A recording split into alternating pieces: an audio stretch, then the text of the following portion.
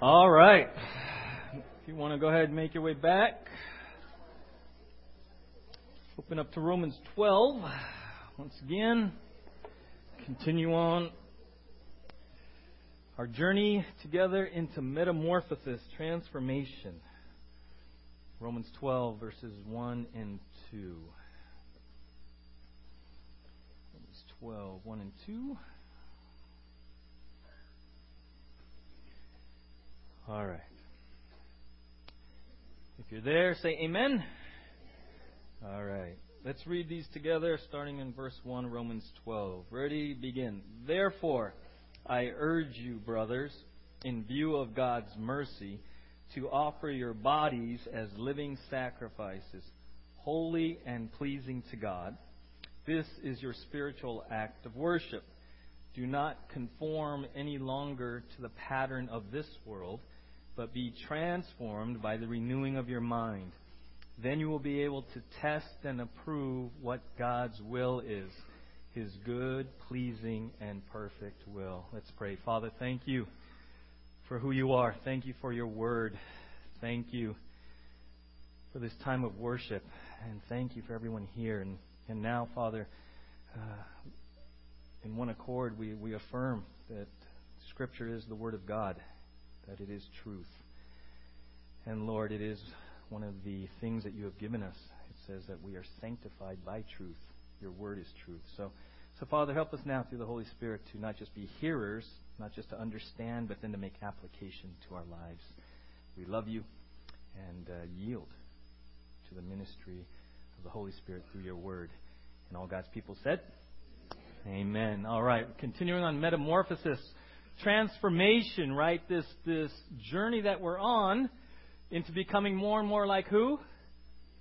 Like Christ, right? It's progressive. There's a big term, progressive sanctification, which lasts for your whole time on this planet. It's progressive. Never ends. Once you come to faith in Christ, you have the wonderful privilege, the joyful opportunity to walk with Jesus.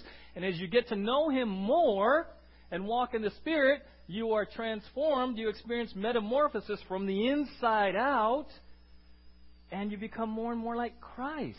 And we talked last week that it's a relational. It's based on relationship. It's based on God's love. And it's not metamorphosis, okay? Many of you have already understood. Metamorphosis is not tacking on a bunch of to-dos and not to-dos. It's from the inside out.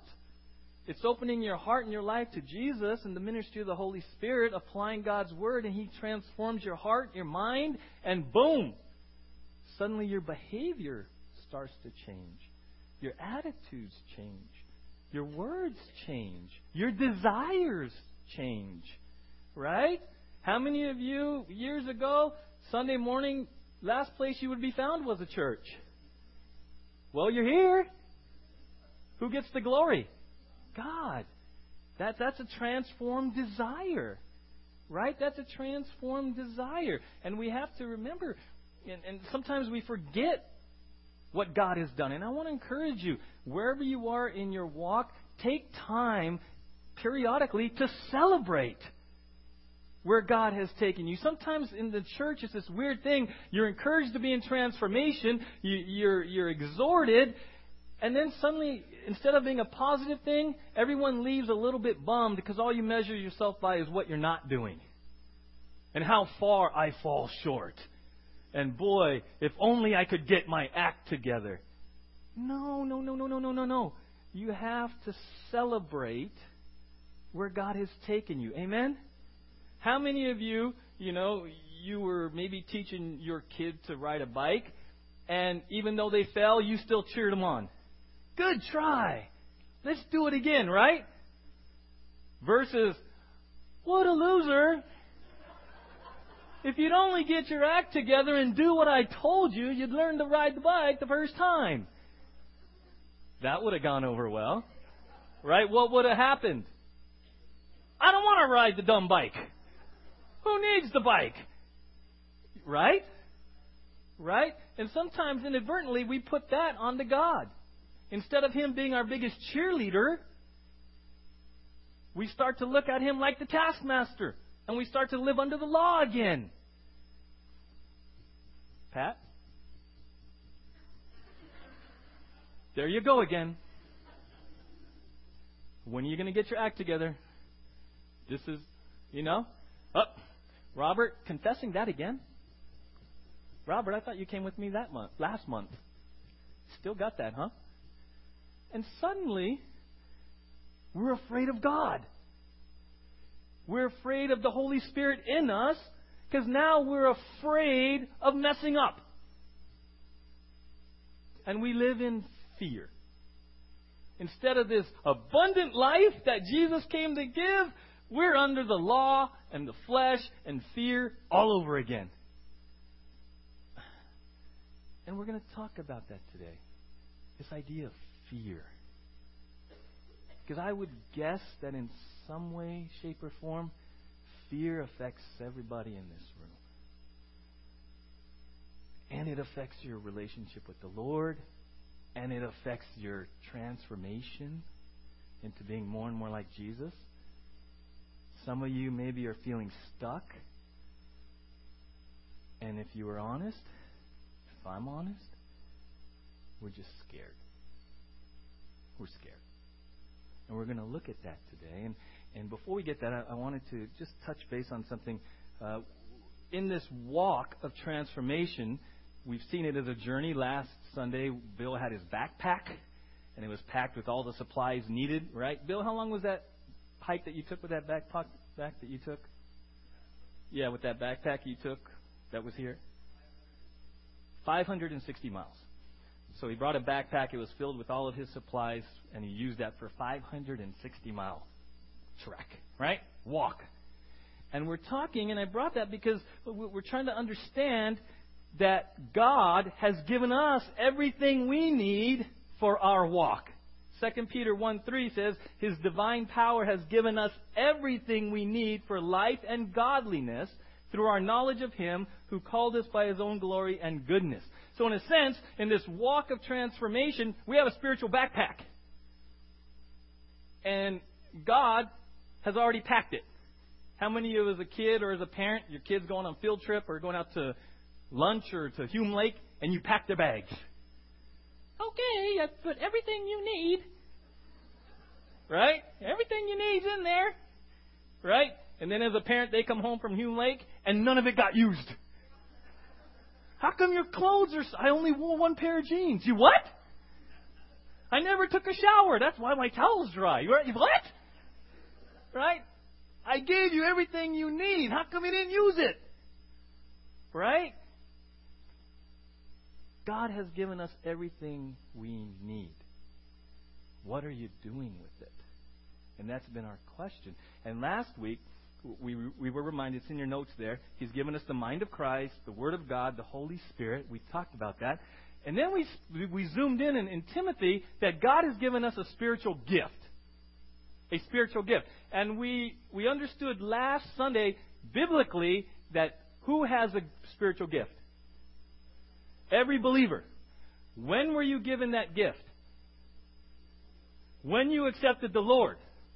So every believer has a spiritual gift.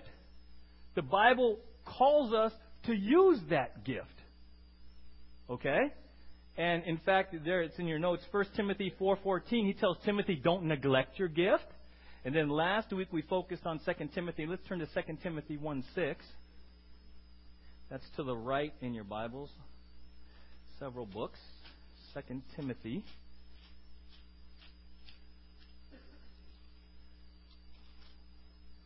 Okay.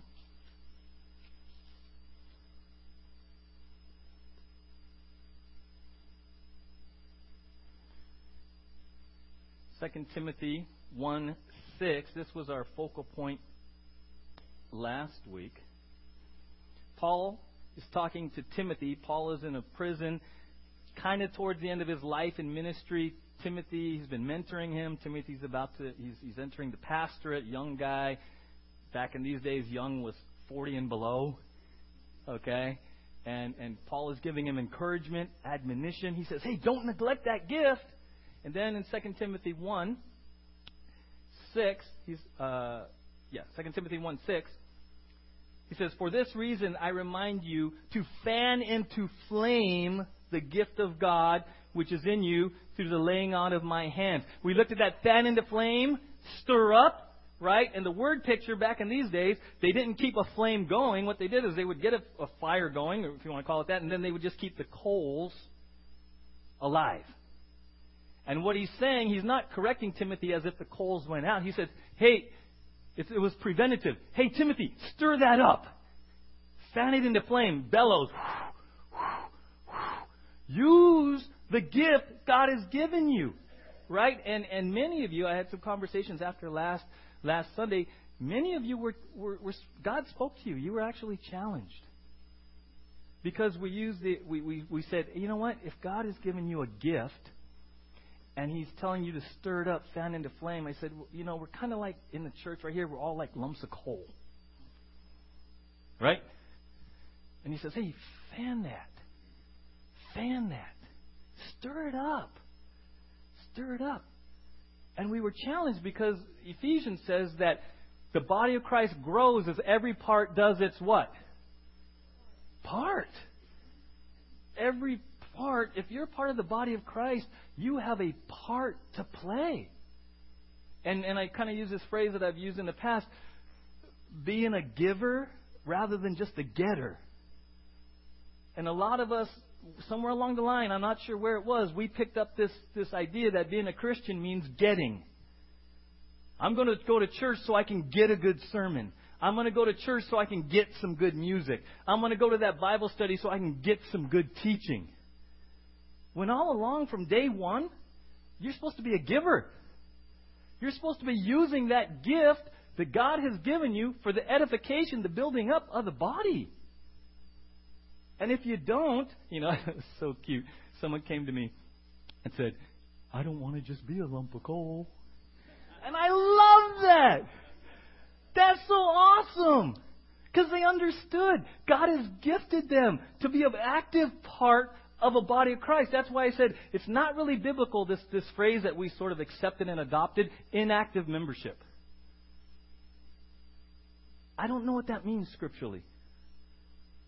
I don't know how you can be an inactive member of the body of Christ. Because we're all called to be using the gifts we're given for the growth. Look at 1 Peter 4:10. You can add this to your notes. Turn to the right a couple books. 1 Peter 4:10.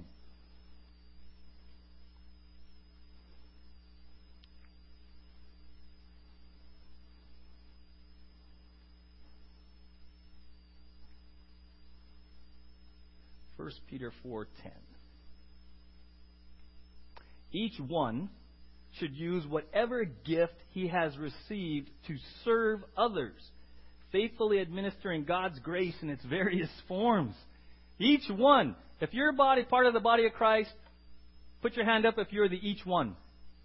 Ooh, careful.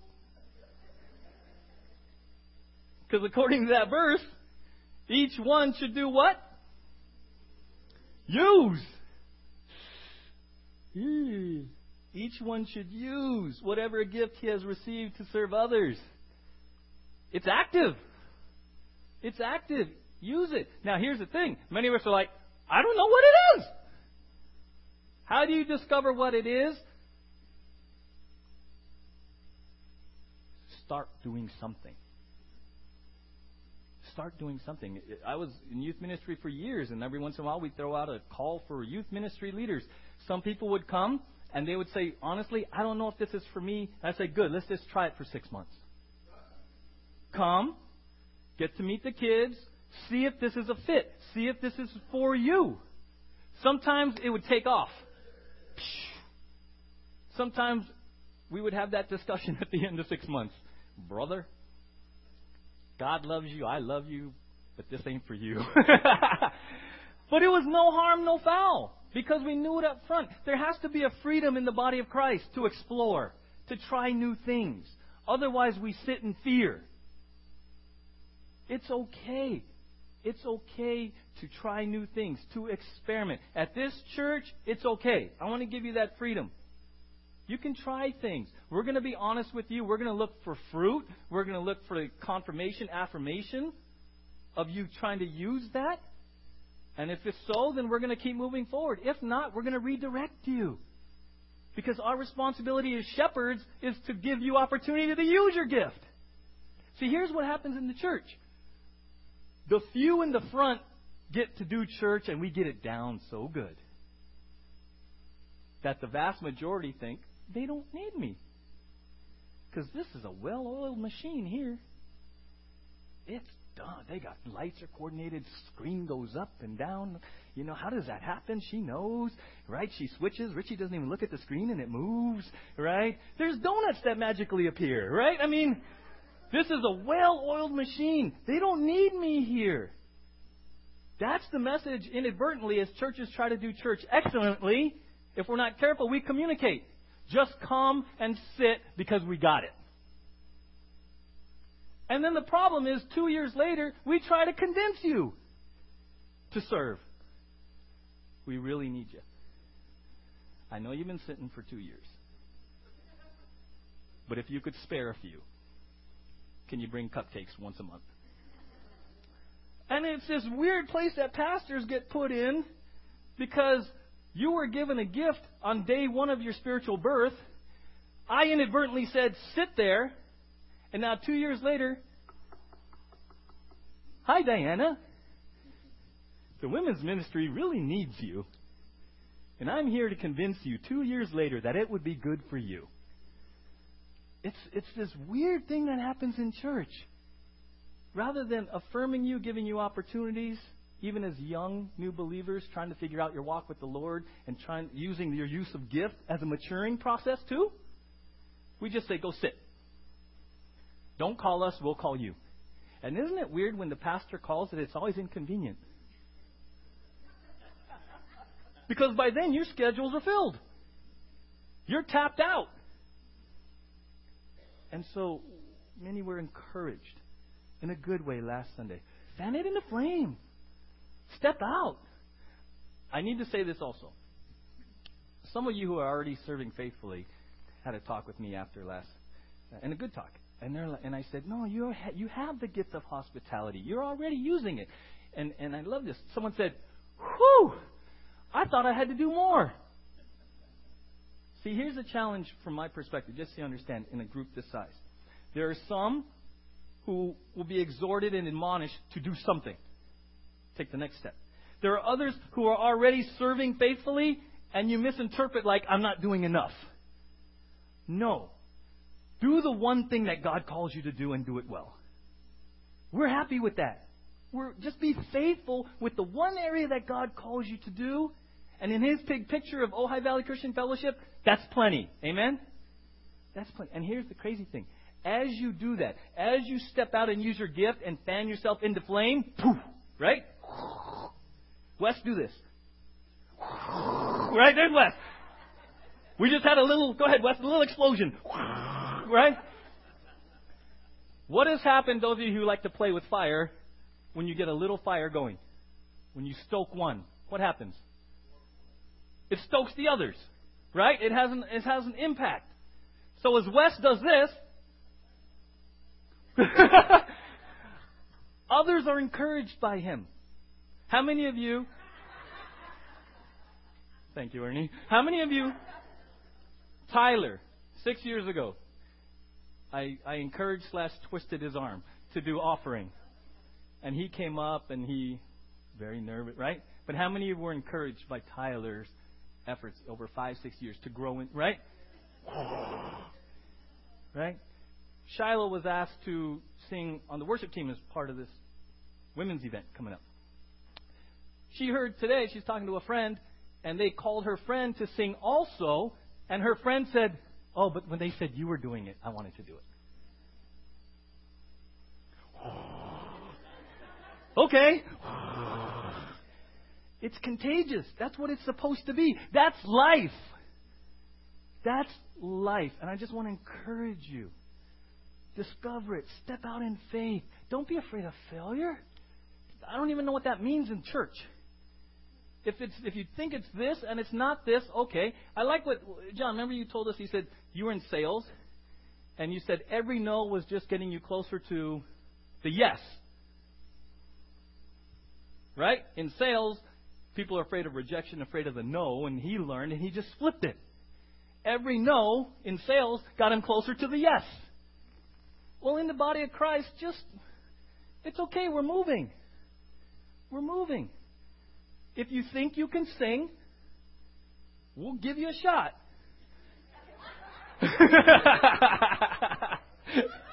And for the sake of the body, if you can't...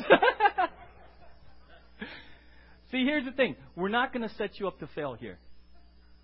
We would never place you in a position to be embarrassed, to fail. That's not what we're about. We're about shepherding you into who God created you to be and into using your gifts and talents. You might be stretched. You might be put out of your comfort zone. Right, Wes? Right? That's not bad. It's just being stretched. It's just being fanned. That's all. Okay? That's all. And so, look in 2 Timothy. Let's go back to 2 Timothy. He says this. Let's read verse 6 again. 2 Timothy 1:6. It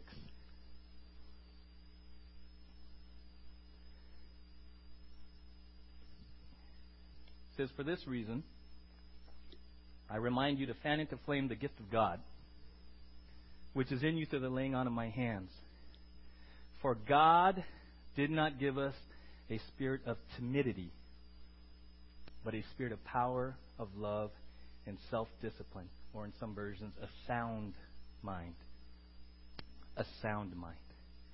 Now, it's really interesting there, because I was reading that. Look, he says, okay, hey, fan it into flame.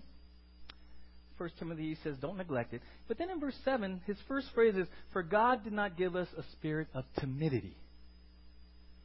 He didn't say, for God did not give us a spirit of laziness. He didn't say to Timothy, hey, God didn't give us a spirit of pride. He said, hey, Timothy and congregation and the broader application to all of us, he says, God did not give us a spirit of timidity. That word timidity is a very specific word. It's only used in its actual form in this verse. Okay? And it means fearfulness, cowardice. Right? I put it in your definition there, in your notes. A shameful state of fear from lack of courage. Okay? That's this word, dailia. Okay? There's another word for fear in the Bible, phobos, where we get phobia. Phobos can be negative, flight, or positive, fear of God, reverence. This particular word is only the negative sense. Only negative. It means timid, fearful, cowardice, some say frail. Okay? He says, God has not given us a spirit of fear, meaning timidity, cowardice. Right? But of power, love, and a sound mind. Now, some people look at Timothy, and based on other verses in the Bible, they think, well, Timothy, there's a little phrase, if you were to study, they call him timid Timothy. In 1 Timothy 5, we know that he had some health issues, some stomach ailments, right? 1 Timothy 4:12, the Apostle Paul says, don't let anyone look down on you because you are young. So people think that he might have been being intimidated, the fear of man. Here's a young pastor coming in to pastor older people, right? In 1 Corinthians 16:10, Paul tells the church at Corinth, if Timothy comes, see to it that he has nothing to fear while he is with you. It might have been these big church problems, church conflict, issues of sin in the church. And Paul, knowing Timothy, says, hey, church at Corinth, when my boy Timothy shows up, make sure he has nothing to fear.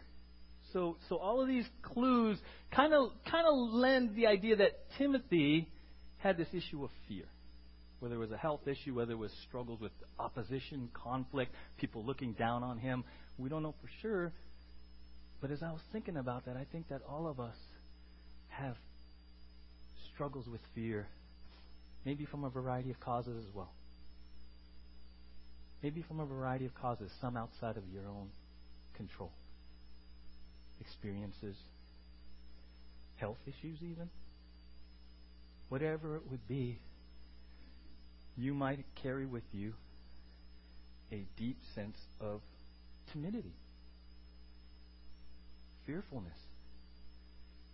And that's a very strong word, the word cowardice. Whew. That's powerful. That's a real strong word picture. To admit and come to the place that, you know what? I am timid. I am fearful. I'm experiencing cowardice. And I understand that. I understand that even in the church. Even in the church. Use your gift. Fan into flame. Let's do this. We laugh and everything, and then I say, well, what's yours? Oh? Oh? What? I'm supposed to... You want me to what? Huh? Huh?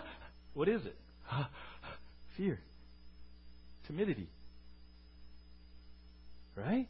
Even in the church. We had this discussion last Sunday because 2 Wednesdays ago in that Bible study I asked for a volunteer to pray and everyone was scared to pray. In the church. We were scared to pray in the church. Now praise the Lord, Betty admitted that, confessed that to us, and last Wednesday, Betty prayed out loud. She confronted the fear. And she moved in faith in the power of the Holy Spirit and prayed out loud last Wednesday night. Now, don't minimize that. See, that's one of those things in the church, we tend to minimize things. Oh, Betty, yeah, woo, Betty. No. That Goliath of praying out loud and all the fear of judgment, all the fear of ridicule, all the fear of comparing myself to man confronted her last Wednesday. And she did it. She did it. I don't minimize that. Because there was a person who was honest. She had confessed the previous Thursday to all 3 of us about this fear. She confessed it, admitted it. And then she purposed in her heart to overcome it. And she stepped out and did it. I don't minimize that. I see that as an hallelujah, praise the Lord moment. But this fear and this timidity and this cowardice has come into the church. It has. And I know that many of you listen and you desire deeply to go out and have an abundant life. You really do. I know you take notes, and I know God speaks to your heart through His Word, and you're moved here, and you want to do something, and then you open that door, and whoa, there's Goliath waiting right outside that door. I'm telling you right now, he's right out there, and you can't go out that door because he's there too. Whoa! Right? You remember the story of David and Goliath in 1 Samuel 17? Right? We're in the valley of Elah. Right? In my office, I have some rocks from the stream that David picked the rock up and hit Goliath. Right? The Philistines line up here. Israelites line up here for 40 days. However that works for you. 40 days. Goliath comes out and talks trash to the Israelites. Hey! Here I am. Send your best guy. Let's just do this mano a mano, one-on-one. And whoever wins, we'll just call it good for the rest of the army. 40 days. Goliath. Here I am. Talks trash. And for 40 days, the army of the Israelites, trained soldiers, King Saul himself. You want to go? Hey, man, he's talking trash again.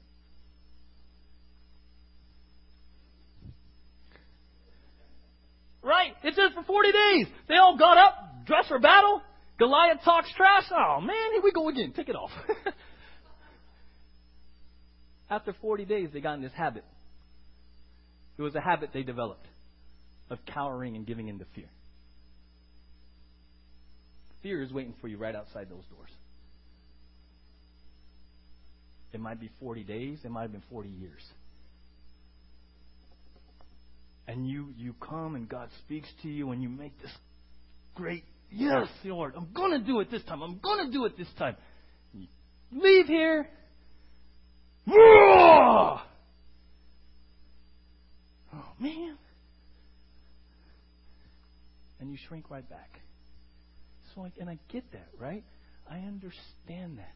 And he says here, God has not given us a spirit of fear, but of power, love, and a sound mind, right? And I just want to kind of give you an overview about those three elements, and then next week and the weeks before, we're going to dive into power, love, and a sound mind, self-discipline. Because this is what you already have. Turn to the person next to you and say, you already have it. You already have it. It's in your backpack. Find someone else and touch them and say, it's in your backpack. It's in your backpack. God has not given us. God did not give us. That's past tense. You have it. You have it. Power, love, and a sound mind. Right? Power, dunamis, divine energy, dynamic energy. Turn to Ephesians 1. Ephesians 1.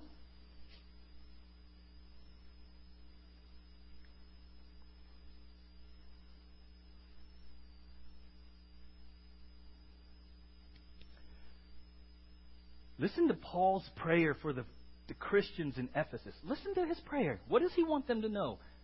Ephesians 1, starting in verse 18. I pray also that the eyes of your heart, right? You know that song, Open the Eyes of My Heart? There you go. I pray also that the eyes of your heart may be enlightened in order that you may know three things. He wants them to know three things. The hope to which He has called you, the riches of His glorious inheritance, and here's number 3, and His incomparably great power, dunamis, for us who believe. If that includes you, put your hands up.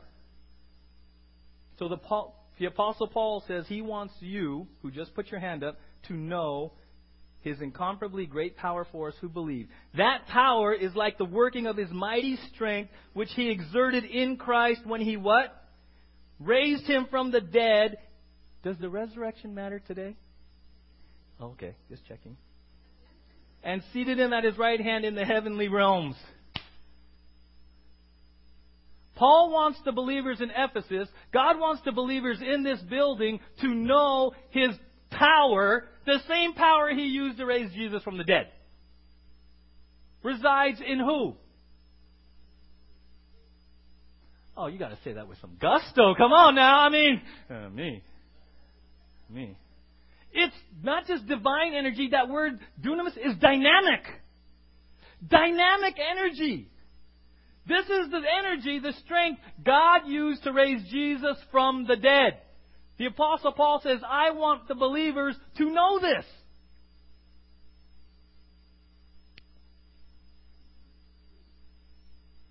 What in your life requires God's divine energy? No. Not I know everything, but how you live your life. Just think about your life. And I get that. Think about your life, how you normally live it. What in your life causes you to cry out for God's dynamic, divine power? Or, I got it. What in your life puts you to your knees every day because you need the same power that raised Jesus from the dead manifested in you today? What? Francis Chan, in his book Forgotten God, asks this hypothetically.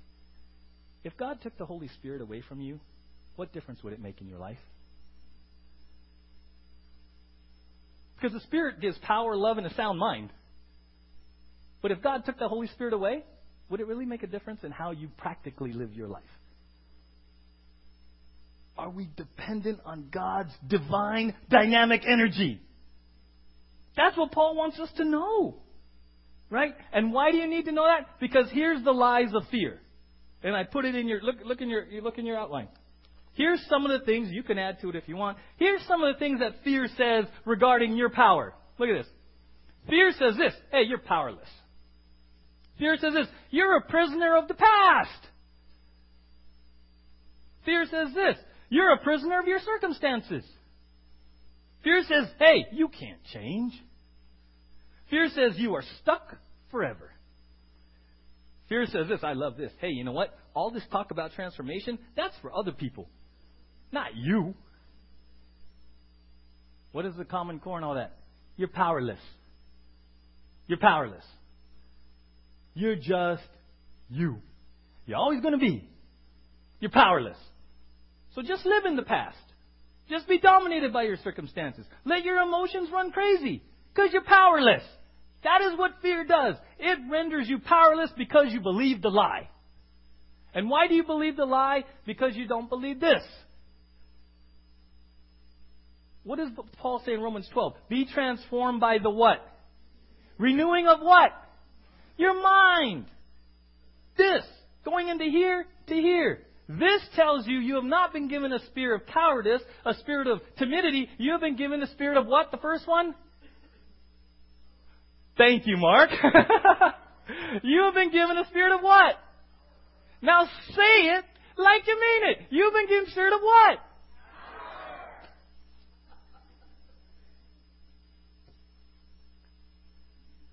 At some point, we got to believe it. It's in your backpack. You got to believe it.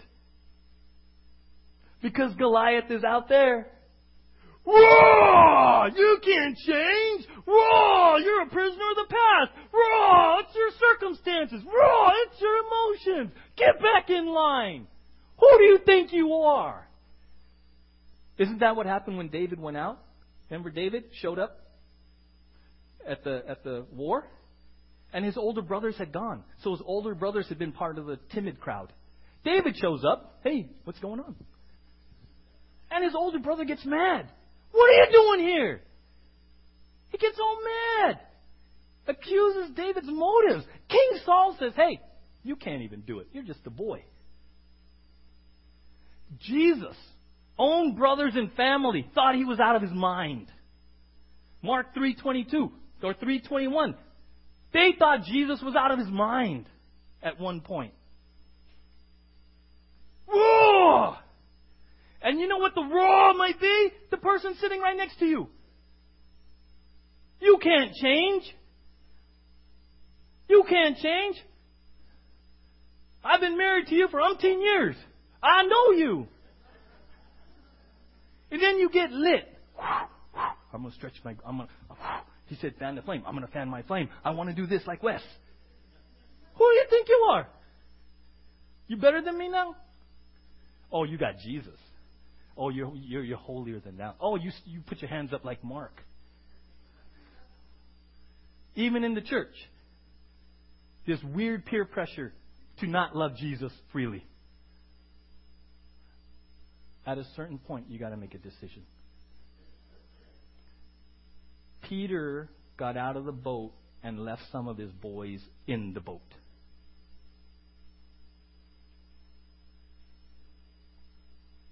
Peter left some of his boys in the boat because he heard Jesus call him to come.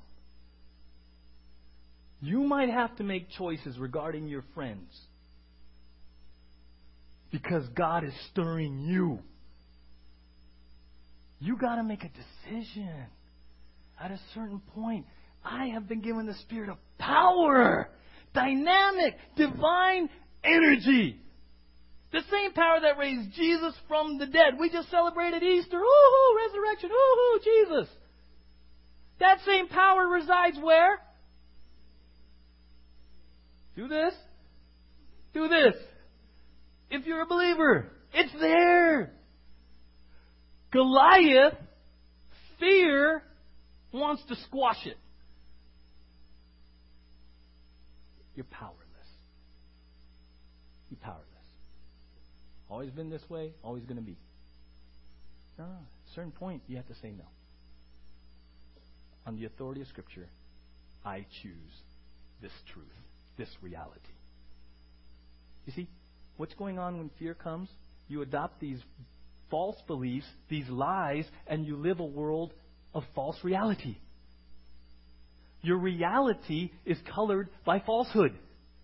You can't. You're powerless. You'll always be. Those are all false beliefs. Along comes Jesus. I have come to give you life, life abundantly. Hey, by the way, you have the spirit of power.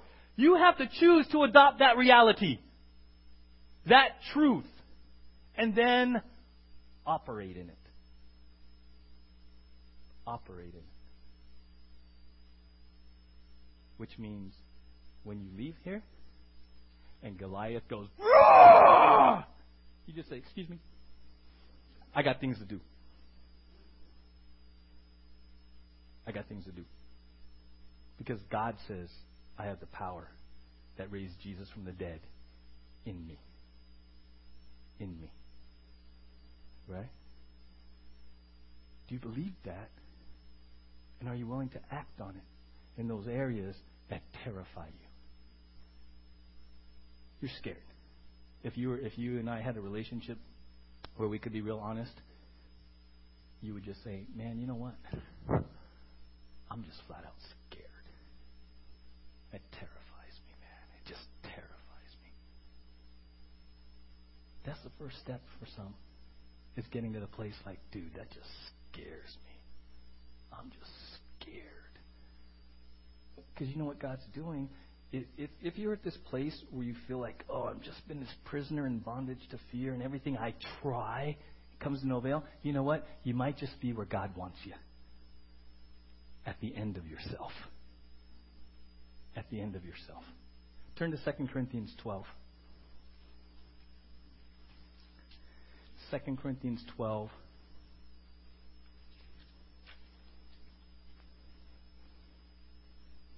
The Apostle Paul is going through a very difficult time in his life.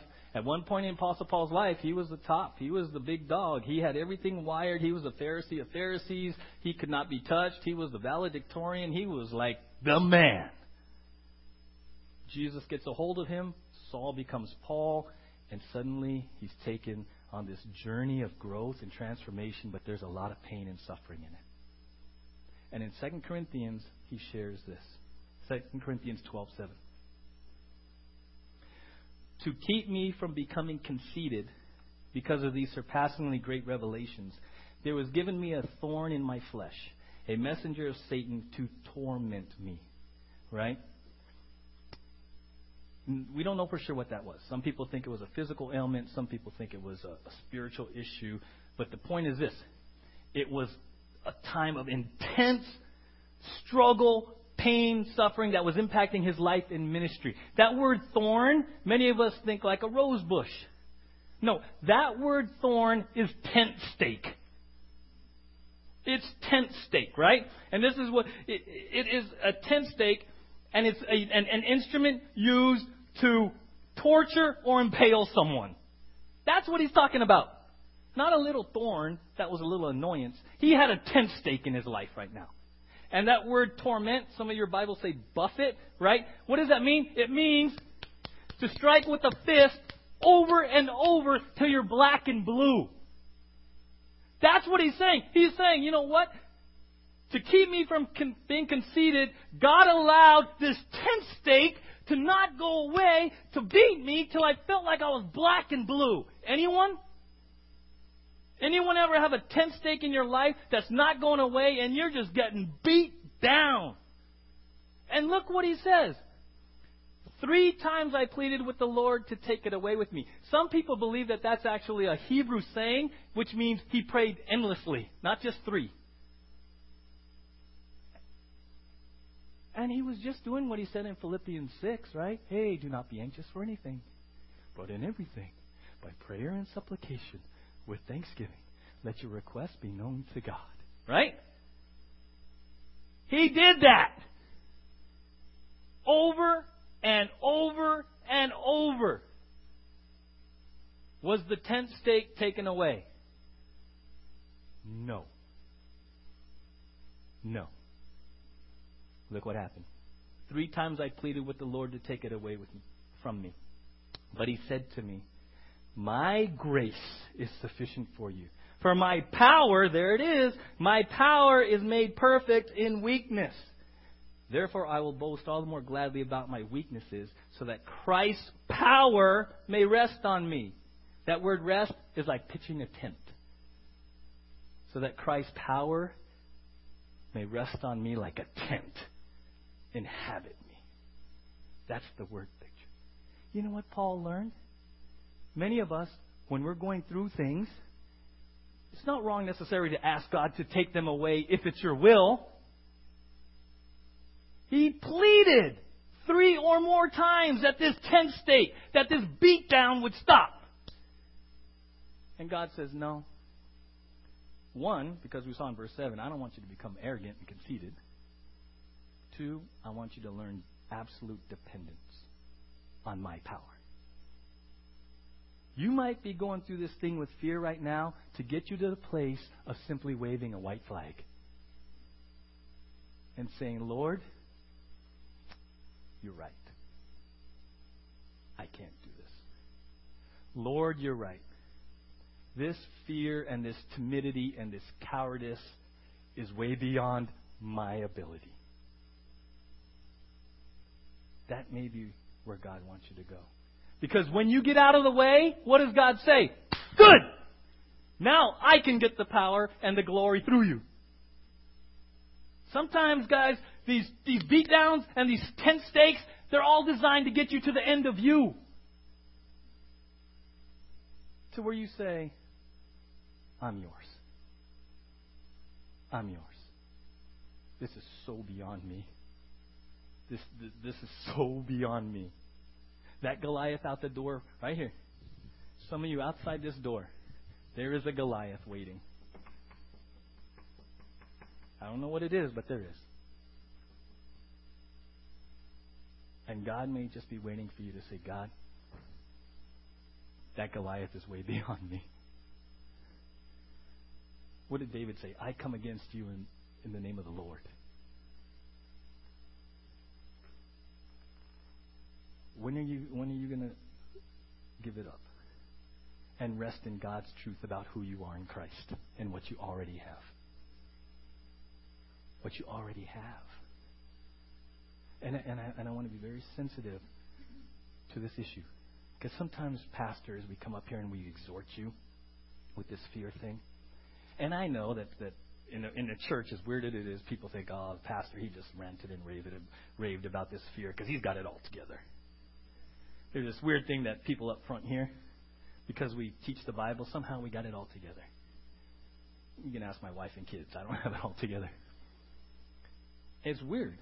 We somehow think that Doris has this special place where she's been excluded from all the real stuff and she just floats on clouds. And if you were here on Wednesday, Doris shared her story a little bit about what God's done in her life, and people were like, whoa, really?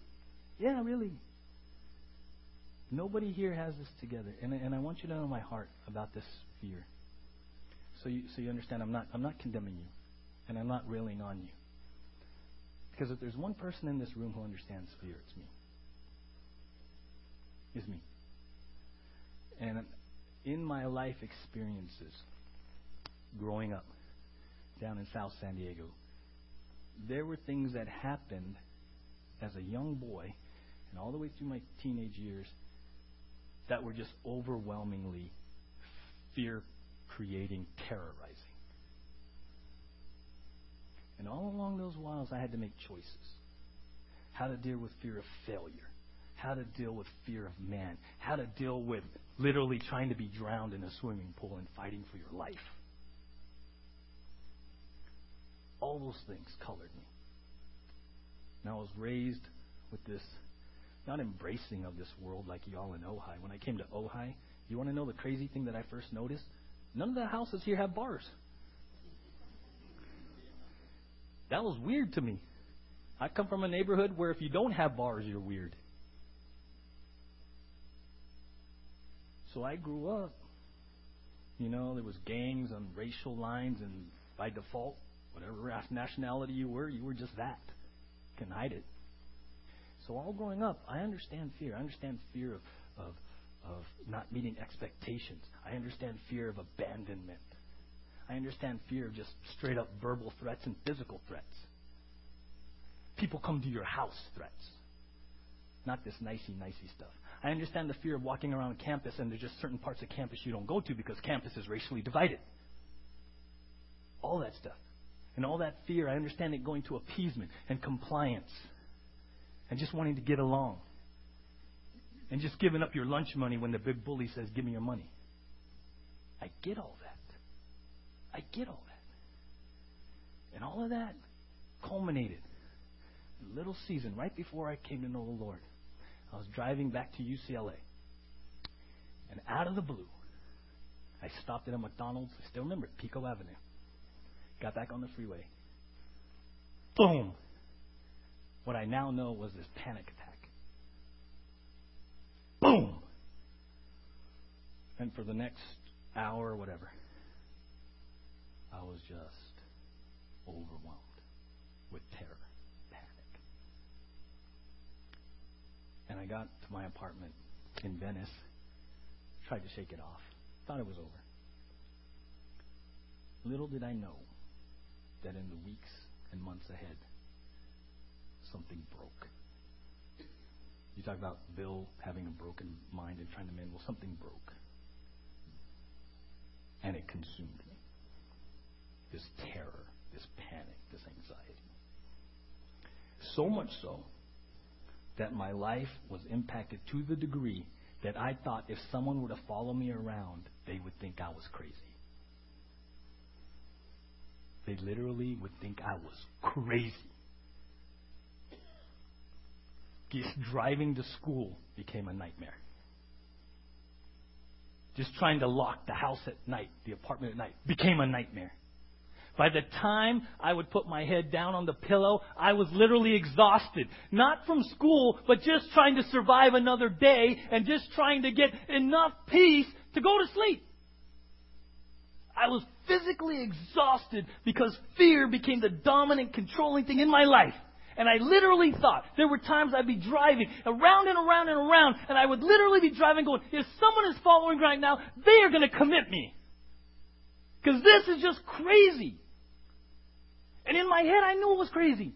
In my mind, I knew it was crazy. What are you doing? Come on. This is stupid. What are you doing? But I was so controlled by it, it just dominated me. Just dominated me. And I was helpless. I was just helpless. And I was just surviving. And you want to know the prison? You don't tell people this. You don't tell people this. You played sports. You were strong. You didn't get a B till you were a senior in high school. You went to UCLA. You don't admit this. So then you have the guilt and you have the shame and the embarrassment of living this crazy life, but you're too afraid to say anything about it. So you live miserable. Because all you want to do is make it through another day because you are living in fear, timidity, and cowardice. So I understand. I really do. This happened shortly before I became a believer. Then I became a Christian. And I was still carrying this baggage forward, right? And then God started to speak to me through that verse. And I was challenged. That verse hit me right between the eyes as a believer. I mean, it got to the point where I would watch those shows on A&E and Discovery about people overcome, and I'd be like, dude, that's me. Dude, really? I get that. That's how bad it got. And then God began to speak to me about who I am in Christ. God spoke to me about a new creation. God spoke to me about having the spirit of power, a sound mind, love. Long story short, I just had to make a choice. Because the reality that I was living in, all those false lies, terror, anxiety, that reality could not function. It was miserable survival. And then God in Christ showed me this other reality. And it just became pick. Choose what you really believe and act on it. Choose and then act on it. And that's what I did 20 plus years ago. And I'm going to be real honest with you. When I said what in your life requires dynamic energy, right? I wasn't being facetious and I wasn't putting you down. For me, even today, every day is a miracle. Every day I wake up and I say, God, I need your dynamic energy. I need your dunamis. Because I know in a second I could go right back down that rabbit hole if I choose to put my mind in the wrong place.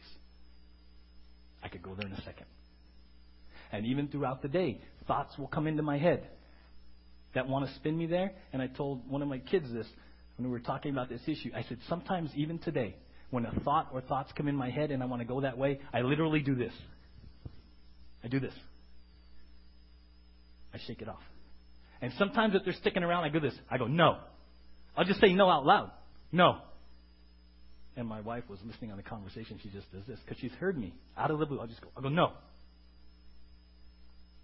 That's what I have to do to appropriate what God has given me. I literally sometimes, even today, have to shake off a thought and say no to something that wants to drag me right down to the old self. And I have to, by faith, believe that God has given me the same Spirit that raised Jesus from the dead. That's my daily life. What I'm doing here, this and this singing, are you kidding me? Are you really kidding me? This is ridiculous that I'm doing this. I loved when my family came and they saw me. He's playing the guitar. He's singing. He never did that. You see, when you appropriate what God has for you and you walk by faith in the Spirit and you fan your flame, you don't know where you're going to end up. You don't know. If you'd have told me even 20 years ago when I was a first believer, hey, one day you're going to pastor and you're going to be singing, I would have laughed in your face. No way was that me. Are you kidding? No. When you appropriate what God has for you, you believe it and you act on it, then He's free to use you and grow you the way He wants you. And you're going to end up doing things you never thought you would even do, even if it's saying the offering prayer. So my heart for you is just the heart that God has taught me and the heart that I walk in every day. I do praise God. I don't have it all together. Every day is a miracle because that terror and that old life, it's waiting for me right outside that door too. See, we pray, and then I'm the last one to come through the door before every service. You know what I do before I come in every service? I take a deep breath. And I have to do this by faith. I have to do this in the power of the Holy Spirit. That's beyond me. Because the old self wants to get in my car and leave you, and you all be wondering, where'd he go? I don't know. I saw him driving away. That's what I would want to do. I'd want to go home, lock the door, turn on the TV, and get under a blanket. That's what I would want to do in the flesh. In the Spirit, I take a deep breath. I say, okay, Lord, let's do this. And I move forward. So I get the spirit of fear. I really do. And I just know that I know. I know what it is to be so dominated that you literally know you're broken and you're out of control. I know that. So I don't condemn you. There's no finger pointing. It's just love. And as a person on the journey, I just say, hey, this is what God's taught me. Let's do this together. Let's just do this together. Okay? We're going to take communion, but I do want to say this. After Bill closes in prayer, we're going to have some people available for you to. They're going to meet up here if you need prayer regarding the area of fear. You don't have to say what the fear is. But if you would just like someone to pray for you, we're not going to counsel you. We're not going to interrogate you. If you just would like, hey, can you pray for me in this area of fear? Someone will just pray for you. That you would know God's power. Next week we'll talk about power and love and a sound mind in more detail. But if you would like to avail yourself of just being prayed for this morning in this area of fear, there will be people here, Tyler and Bill and Diana, Robert. Just say, hey, can you pray for me? And that's all we want to do. Just pray for you. If God is saying, you know what? Before you leave and confront that Goliath, just ask someone to pray for you. Because that, for many of you, will be the first step to freedom and healing. Let's pray. Lord, thank you. Thank you that you are a good God. Thank you that you do know our name. Thank you that the weak can say we are strong in Christ. You have not given us a spirit of timidity, but of power, love, self-control, a sound mind. So, Lord, now as we take communion, we do it in remembrance of you, Jesus. And we're reminded even, Jesus, that at one point your family thought you were crazy. And yet you walked by faith and obedience to your Father's will. So give us that courage. As we remember you and what you did at the cross, also, Lord, speak to our hearts about the next step of courage, the next step requiring dunamis, dynamic power. As we walk this journey of transformation to be more and more like Christ. Amen. I just want to remind you that before we leave, Robert and Diana and I will be on this side, and Tyler will be in the back by the little cry room door if you would like some prayer over this issue of fear that I believe that many of us need to prayerfully consider overcoming through the power of the Spirit. Amen. Let's close in prayer. Father, your word is truth. And Lord, what a powerful message this morning. That we know, God, that we can leave the fear of the past, fear of failure. In all its forms and shapes, Lord, we know that we can leave that fear at your feet. And so, God, we cannot do that on our own. We need the power of the Spirit in us, God, that you have already given us. And all we need to do, Lord, is appropriate what you have already given us. I pray now, Lord, that for each of us that is dealing with the issue of fear in our lives, God, that we would just come to that place, God, and appropriate the power of the Spirit that is in us. Lord, you gave that to us for our benefit and your glory. So we thank you for that, Lord. And we close now realizing, Lord, that as we leave this place and we go out into the world that would tell us all kinds of things, God, that do not line up with your truth and your will for us. God, that we can give those up even in the here and the now. Help us to take the first step, Lord. Help us to take that first step. We need you. We desperately need you, Lord. And we thank you. And it is with a spirit of enthusiasm, frankly, Lord, that we can even come to you. And that's what we want to do before we leave this place, Lord, is come to you in spirit and truth. And Lord, we will give you all the glory that you are due. For it's in Jesus' name that we pray. And all God's people said, Amen.